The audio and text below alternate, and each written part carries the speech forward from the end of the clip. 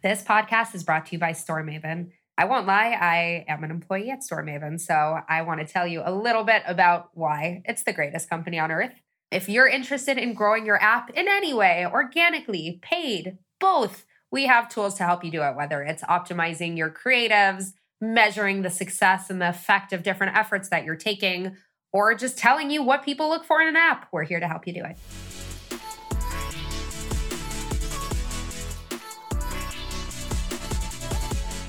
If someone came to me and said, hey, here's all these videos, here's this experiment I ran for you, this is what value it potentially could have created, I'd be like, wow, that's super impressive. Come join us. Welcome to Mobile Growth and Pancakes, a podcast by StoreMaven. We break down how and why mobile apps grow. In each episode, we invite a mobile growth expert onto the show to break down a specific mobile growth strategy, how it worked, why it worked, and what they would do differently.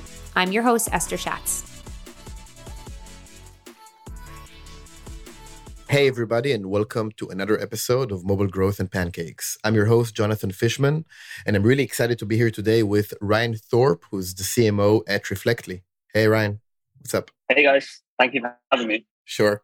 Ryan, do you want to introduce yourself a bit and talk a bit about your path and how you got to where you are today?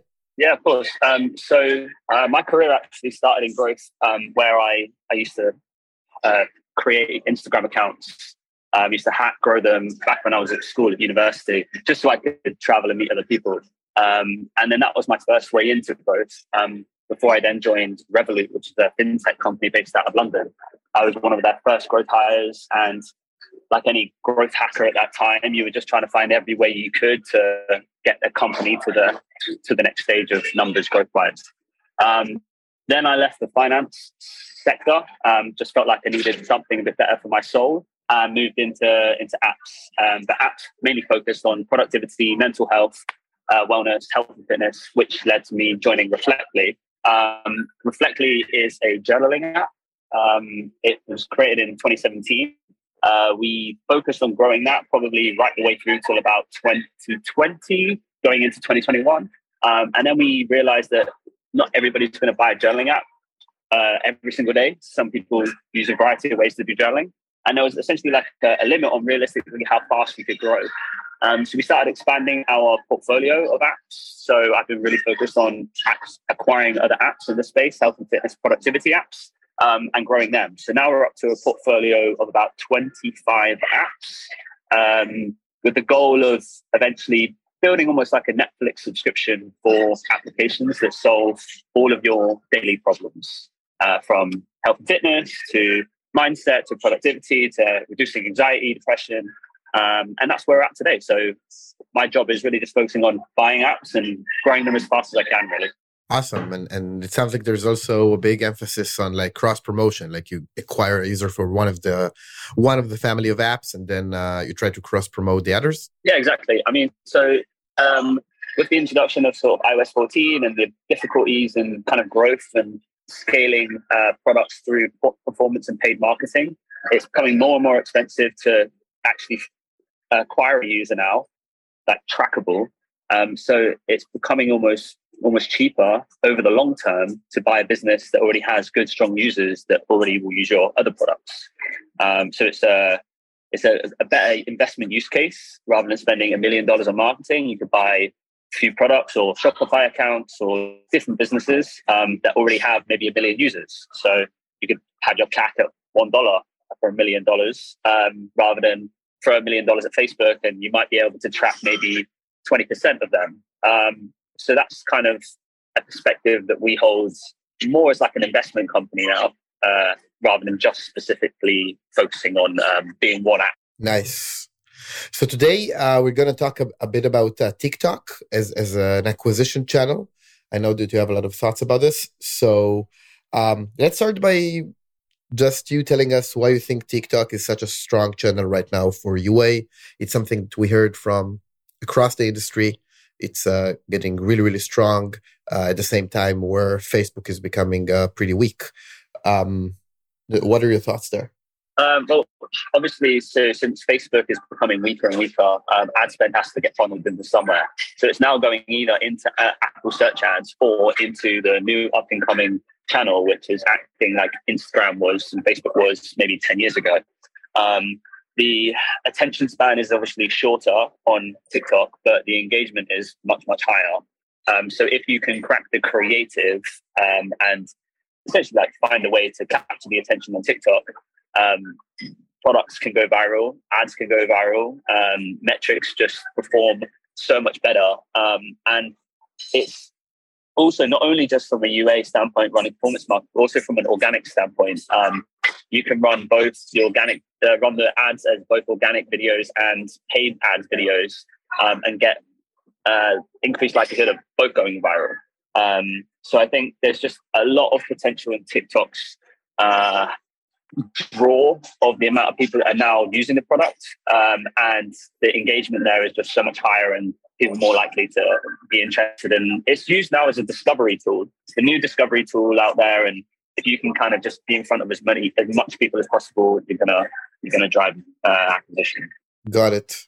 And what do you think? I mean, we're now currently in the midst of the privacy revolution, as they call it. Some folks think it's over. I think we're kind of in the middle of it. There's going to still be a lot of changes coming into the industry in the next couple of years, I believe.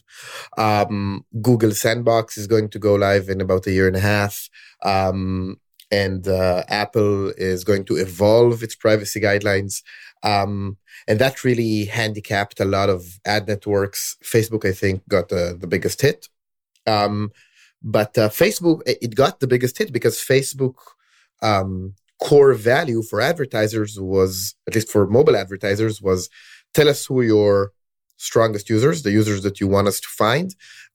We have an insane user graph that tracks every Facebook user in the world in terms of what they did in each and every app they installed, because everybody reported events to Facebook. So they knew where each user is buying things as in-app purchases, subscriptions, and they were able to craft extremely quality lookalike audiences before. How do you think that TikTok was affected by all of that? And are you still managing, or how are you managing to target the right audience on TikTok these days? So I think it's still very difficult to target the right audience. I think the algorithm is becoming better and better. So to be honest, we just use broad audience targeting. And over time, the more you spend, TikTok's algorithm starts to get to understand what kind of users you're aiming for based off of the creative and who you're drawing into your app, into your user base. So I think there's that element, which I think TikTok is on top of. But I think how TikTok has also kind of maybe had that additional advantage is what I mentioned before, the organic side. I think TikTok, you can still kind of track people through organic promotion, retargeting through your current user base. If you're following your products, watching your videos, there are still ways that you can kind of get around a certain level of privacy. And in terms of how I'm tracking, it isn't 100% accurate the way that we do it. Because we have a lot of apps, it's difficult to have third-party attribution provider for all the apps and track most of our events that are coming through.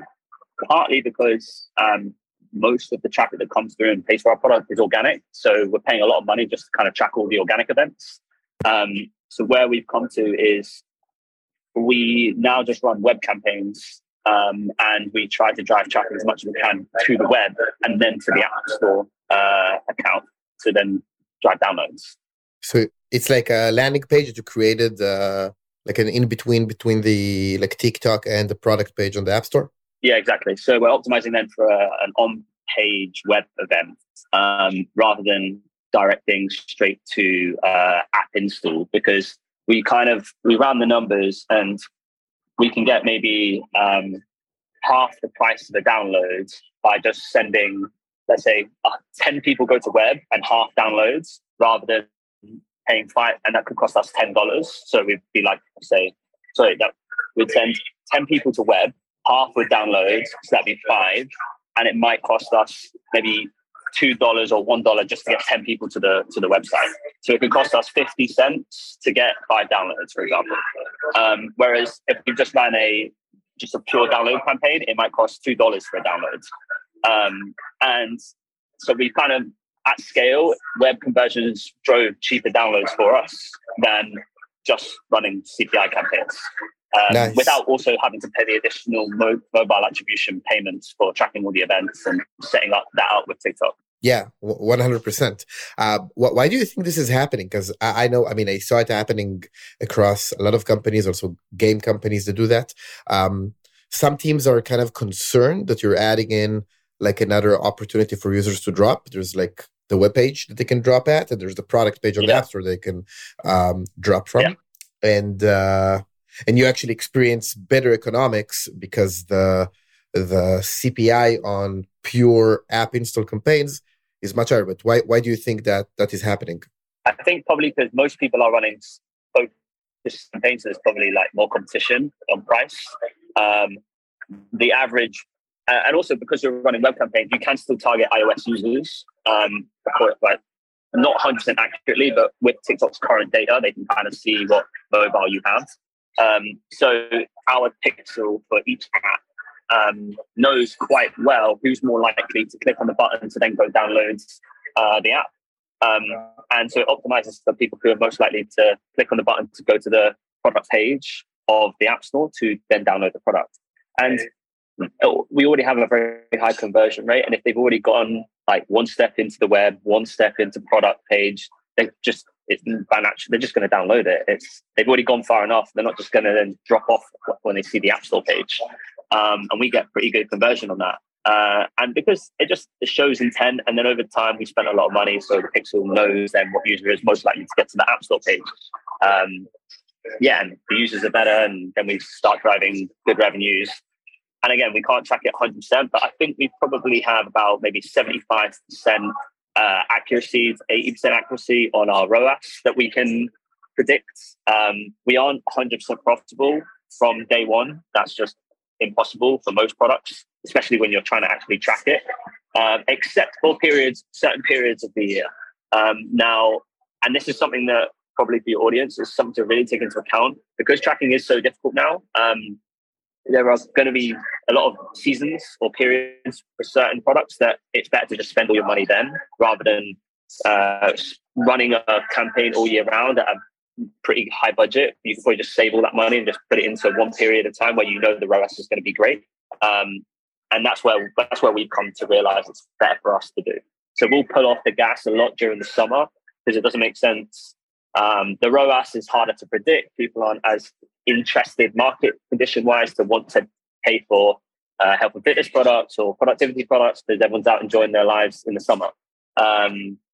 It's only when it gets a bit more interested in September and January that you can really turn on the gas with the ad spend, and you can see ROAS goes so much higher and the performance of the ads and creatives so much higher as well. And it's just managing your budget throughout that year. Yeah, that's really smart. It reminds me of something that happened during COVID, at least the first era of COVID, where a lot of advertisers just reacted by pulling their ad spend.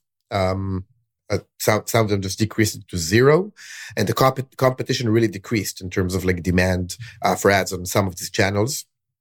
And then the advertising cost came down pretty significantly for a pretty short period of time. But some really smart companies out there just leveraged that and did like a market share grab. It just got a lot of users in that period because they identified that opportunity. But at the end of the day, you want to increase your audience, and if there's a better time in the year to do it, it's much better than spending your budget uniformly over the year, as I said. In terms of creatives, I think that also another thing that's really important here, it's probably true for TikTok and other channels as well, is their algorithms right now learn from top of funnel events. I mean, you see it with the pixel on the webpage, and even if it's not a web campaign, most of the data, most of the signal they have to optimize their algorithm is top of funnel, like how many people are clicking through the creatives, and that's the most important thing. And then and there was a huge study done by Facebook on this. I think it was called the Big Catch. And they said, listen, we noticed that that change, that our algorithm is based on these top of funnel events. So what we recommend you to do is to use your creatives as a new form of targeting. Because if you'll give us creatives, we're pretty good in serving that creative to folks that are extremely likely to react to it. And that's most of what our algorithm is good at right now. So, for example, if you have an ad creative that is extremely, oriented to a certain demographics, females of a certain age that likes yoga, something like that. You see somebody doing yoga. Eventually, their algorithms would find that audience after it learns. So I'm really interested in your creative approach. Like you have a broad audience, and your products are probably the audience that you're targeting for them is also pretty broad because almost everybody needs those type of products. So how do you think about your creatives in terms of crafting them to target a specific audience? What's your process there? Yeah. So how we do it is we recognized quite early on, probably about 2 years ago, a year and a half, 2 years ago, that there were a lot of ads or a lot of creative styles on TikTok. So you've got and this is in relation more to our product, but I guess you could generalize it across any product. And it went from kind of so you do a lifestyle video, you could do a day in the life of test video, you could do a testimonial video. What else? Essentially, there's particular categories of TikTok videos. And then we would create a variety of those categories of videos. So we'd put a day in the life of somebody who uses this productivity app. And that would be a batch of videos. Then we do a batch of testimonial videos. And we do these different categories, almost buckets of videos. Then we would run them as kind of creative campaigns to see which one was getting the lowest cost per result, getting people to the App Store. So what was being reacted to the most. And then we were just driving as much of... and then we were doubling down on that one style of creative. So we would think, okay, well, the day in the life video seems to be working the best. Now let's do day in the life with a variety of different females. Let's change the front start of the video, so the hook. Let's change what the first sentence is of that video. Let's measure how many frames we are putting into that video. So every time a new frame happens within a video, so it could be 3 or 4 per second, where they just do different things throughout that day. And then we were either testing different call to actions at the end, or there were moments where we weren't even name dropping the product at all, and we were just hoping that the curiosity would drive people by a lot of people commenting and driving engagement on the video, saying what product is this, what product is this, what product is this, and that was again feeding into the algorithm of all the people who are also interested. But then also because people are engaging with it, it's serving it up to more people, and then it's getting lower click-through rates, lower cost per clicks, reduced CPM. And there were all these essentially we're trying to doing a scientific experiment on a category or a style of video. How could we A/B test all different elements of the video until we found the best video that the algorithm is relating to the most. And there are elements that you can't even predict. So we could have two girls making the exact same video, but just because of the way a girl looks, the way a girl sounds, the accent, that was really affecting kind of click-through rates. So then we were almost serving up British accents into America, and that was having a higher click-through rate than American accents because it was unique, it was different. And you can do that as you can do that super granular. So you can go to the UK and do British accents. You can go to Germany, do it in German, and you can do almost micro targeting them on your creatives, and it just becomes more and more relatable to the type of audience that are more likely to use your product. And that's going deep with it all. But yeah, analyzing your creative as intensively as possible, and then just seeing what the data says and going in deeper on that. Awesome. That's really insightful. It got me thinking about influencer marketing, because there are some folks that are working with a lot of influencers. I guess that in your field, it's quite prevalent. I mean, it's there's a lot of folks in wellness and meditation and whatever. So are you, and some folks are using the content that they create with the influencers not just to post it on their profile and promote the product, just they take that content and make an ad out of it. And because it can be very authentic, like the way that they present the product, it makes for a great ad. So do you have, what's your experience with like influencer marketing on TikTok? And yeah.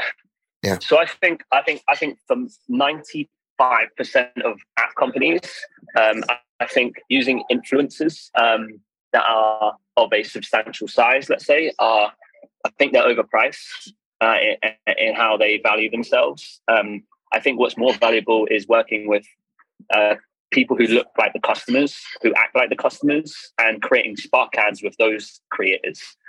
So let's say you are our target person. You've got like 400 followers or even just 2,000 followers. I'd rather create a video with you that you post on your account, and I boost that video, which will be so much cheaper, and it's more relevant and relatable to the kind of customers we're trying to attract. Now, where it makes a huge difference from my experience with actual influencers is we had this one video where we used the sounds of what's her name, Emma Chamberlain. She's basically a YouTuber. She has like 10-15 million subscribers, and we created a video of a day in the life of how to use X product. Then we had the music in the background. The TikTok sound was actually a quote from her, Emma Chamberlain, or from one of her podcasts. Now, I mean, I don't really watch Emma Chamberlain. I don't really know what she sounds like. We just saw that sound and it seemed like it fit the video. It was trending at the time. We're like, oh, anyway. So we created a video, we added that sound, and then we ran it as a video, and it went super nuts, super viral. We got like 40 million views on it with boosted, with put money behind it on somebody on a creator's account, so like a micro influencer's account. But the reason why it went so viral is all the comments was, oh my God, that's Emma Chamberlain. Oh my God, that's Emma Chamberlain. We love her. We love her. So basically, we were using the likeness, without knowing, we're using the likeness of someone super famous as the TikTok sound background. So then when people were scrolling, they would listen to it for 1 second, recognize her voice, and then stay on the video. And then the watch through time and the click-throughs just went up crazy. Now we got to about 30-40 million views, and we got a cease and desist letter from her lawyer. Yeah, I was waiting for this. Yeah, but I mean, we still got 40 million views worth of downloads out of it, and revenue, and like it's not something that I recommend to everyone. But if you're a small app, you could. This is not legal advice, but you could probably hypothetically, you could take advantage of the likeness of certain activities within the video, and that will get you enough downloads and maybe some attention at the beginning. But that's an example of how you can use likeness. It's like how people create these like tweets, and they use like the fake name or the fake tweets, or on YouTube they do thumbnails, but they put like famous person as the thumbnail to make people more likely to click through. That likeness is going to make probably more of a subtle difference, but a massive impact than probably just paying someone like 10 grand to make one TikTok video. From what I've seen, most TikTok influencers don't actually do that much, like influencers, because they don't actually have as much influence as they think they do. Yeah. Wow, amazing. That's extremely creative. I really like the fact that like folks just like it you said it twice. One time where you created where you used creatives where you don't name drop the product, and then folks ask, what is this product? Like I saw this even on LinkedIn, by the way, for some reason. But it does work. It does increase engagement, which is counterintuitive to begin with, but it actually works. And now with like this recognizable voice and folks asking, oh my God, is that her voice? I recognize that. And I'm sure that creatively you can develop a creative idea that use the same mechanic or the same psychological mechanic Completely. So so we actually did do that. So the next stage of it was we hired voice actors to do like Morgan Freeman, Ariana Grande. I wanted to say Morgan Freeman. I swear to God, I had it in my mind. I wanted to tell you Morgan Freeman. Yeah. Yeah. And so you can kind of maybe your customer user base will probably have a voice character, what's the word? Archetype, or is that the right word? Basically somebody who, if you were to bucket all your customers into a voice, like who would they relate most to? So for example, a lot of our users are, let's say, 18 to 25-year-old females. So we decided, well, we can try Ariana Grande because she's pretty noticeable. You probably have like Beyonce or these like sort of female singers. And we did try that. Now, to be honest, most of the tests didn't make as much of a difference, but we were also testing in a period of time where the market conditions aren't that useful for us. But if we reran those videos maybe in January, they probably will have a good impact. But that is an example of developing what was kind of a happy mistake or a happy accident into a creative test over time. And like, even if you have someone in the office, right, who can do like Peter from Family Guy accents, or South Park, or all these different cartoon characters, like you can just record a little video and put that in the background, and people might be interested. It just might increase that likelihood of clicking through. For sure, extremely interesting test to run. I would definitely recommend to try it out because it makes a ton of sense and extremely creative. All right, so we are running a bit out of time, but I have a few last questions that we ask all of our guests. Yep. So first, thinking about everything that changed with the industry, if you could give just one tip to an aspiring mobile growth marketer, even somebody that wants to enter the industry today, what would it be? So to get into the industry, I think what would be a good way to start, if you are somewhat creative growth marketers, because I think you kind of get two styles of growth marketers. You have those super data-driven, most of the time you have to be data-driven, but you get the super just pure numbers growth marketer, and then you get that sort of creative marketer. If you're more the creative marketer, see if you want to join a company, create some TikTok videos for them. I know that is kind of, it seems not simple, but TikTok videos are actually quite difficult to create. And if you can be that person who organically sells that product and you can do it well, that's like a whole point of a growth marketer's job. If you can sell a product and grow them. So if you can make even a few videos, find like top 5 companies that you want to join and find anyone in their growth team, anyone in their marketing team, create some TikTok content on how you're selling it. Maybe even run an experiment by creating a TikTok ads account and driving traffic to a fake landing page and getting the numbers and the performance of those videos, and say, hey, well, I just ran this whole experiment by myself. If I was to do this at your company at scale, it would create this much revenue or this much value for you. So that's what I probably, off the top of my head, that's what would probably make me notice you. If someone came to me and said, hey, here's all these videos, here's this experiment I ran for you, this is what value it potentially could have created, I'd be like, wow, that's super impressive. Love it. Come join us. Love it. A great idea. Now for a content recommendation, what's your favorite mobile growth resource? Like some newsletter that you read or a publication that you follow, or even a person? Yeah. So I like, So there's it's quite well known. I think it's called App Figures. Okay. And the guy's called Ariel Mikhaili. I might butcher that sucker name. It's actually in Hebrew, so I can say his name in Hebrew. It's Ariel Mikhaili. Yes. Mikhaili. Okay. So he does the newsletter every week, and he basically gives you like this week in apps. And he basically shows you all the apps that have trended or changed significant growth recently. So for example, I actually was talking to the founder of this product called MD Vinyl.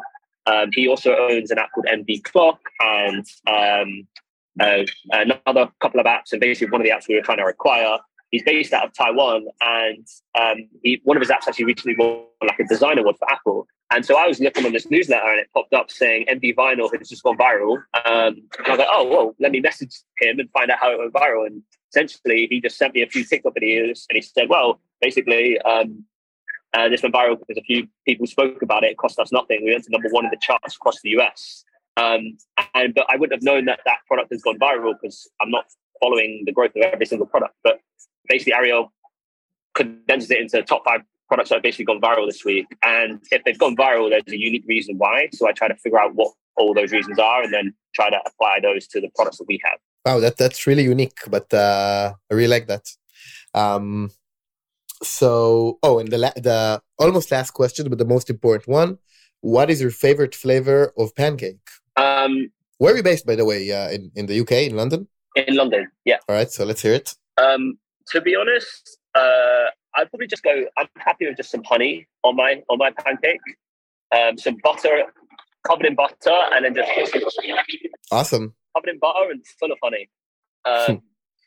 Yeah, that's my go-to, I would say.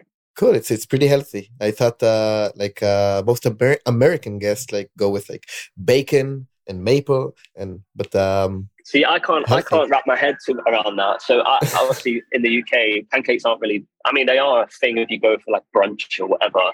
But I never grew up eating pancakes for breakfast. It would be it's pancake day once a year, and we will make our own pancakes. But what I will say is, I do prefer the American pancakes over, I guess, European pancakes, crepes, for example, in France. Yeah, sure. But so if I can just cover them in butter and honey, we're good. Cool. Lastly, where can people find you if they want to reach out, talk? Yeah, so I'm pretty active on LinkedIn. You just type my name on LinkedIn, type my name plus Reflectly, Ryan Flott Reflectly. If you do, I am on Twitter, but I don't post or comment really, at Hello Ryan J. So yeah, that's it really. Just message me on LinkedIn. I'm super active, so I'm happy to answer any questions that you guys have. Awesome. Folks, super creative guy here. Reach out to him because ton of ideas right there. All right. So I really enjoyed that conversation. I think you got some really, really creative ideas. I also really like the content recommendation and that approach. So I just really enjoyed it. Thank you very much. Amazing. Thank you for having me. All right. Talk to you soon. And that was Mobile Growth and Pancakes. To find out more about StoreMaven and how we can improve App Store performance, visit storemaven.com. And then make sure to search for Mobile Growth and Pancakes in Apple Podcasts, Spotify, and Google Podcasts, or anywhere else podcasts are found, and click subscribe so you don't miss any future episodes. On behalf of the team here at StoreMaven, thanks for listening.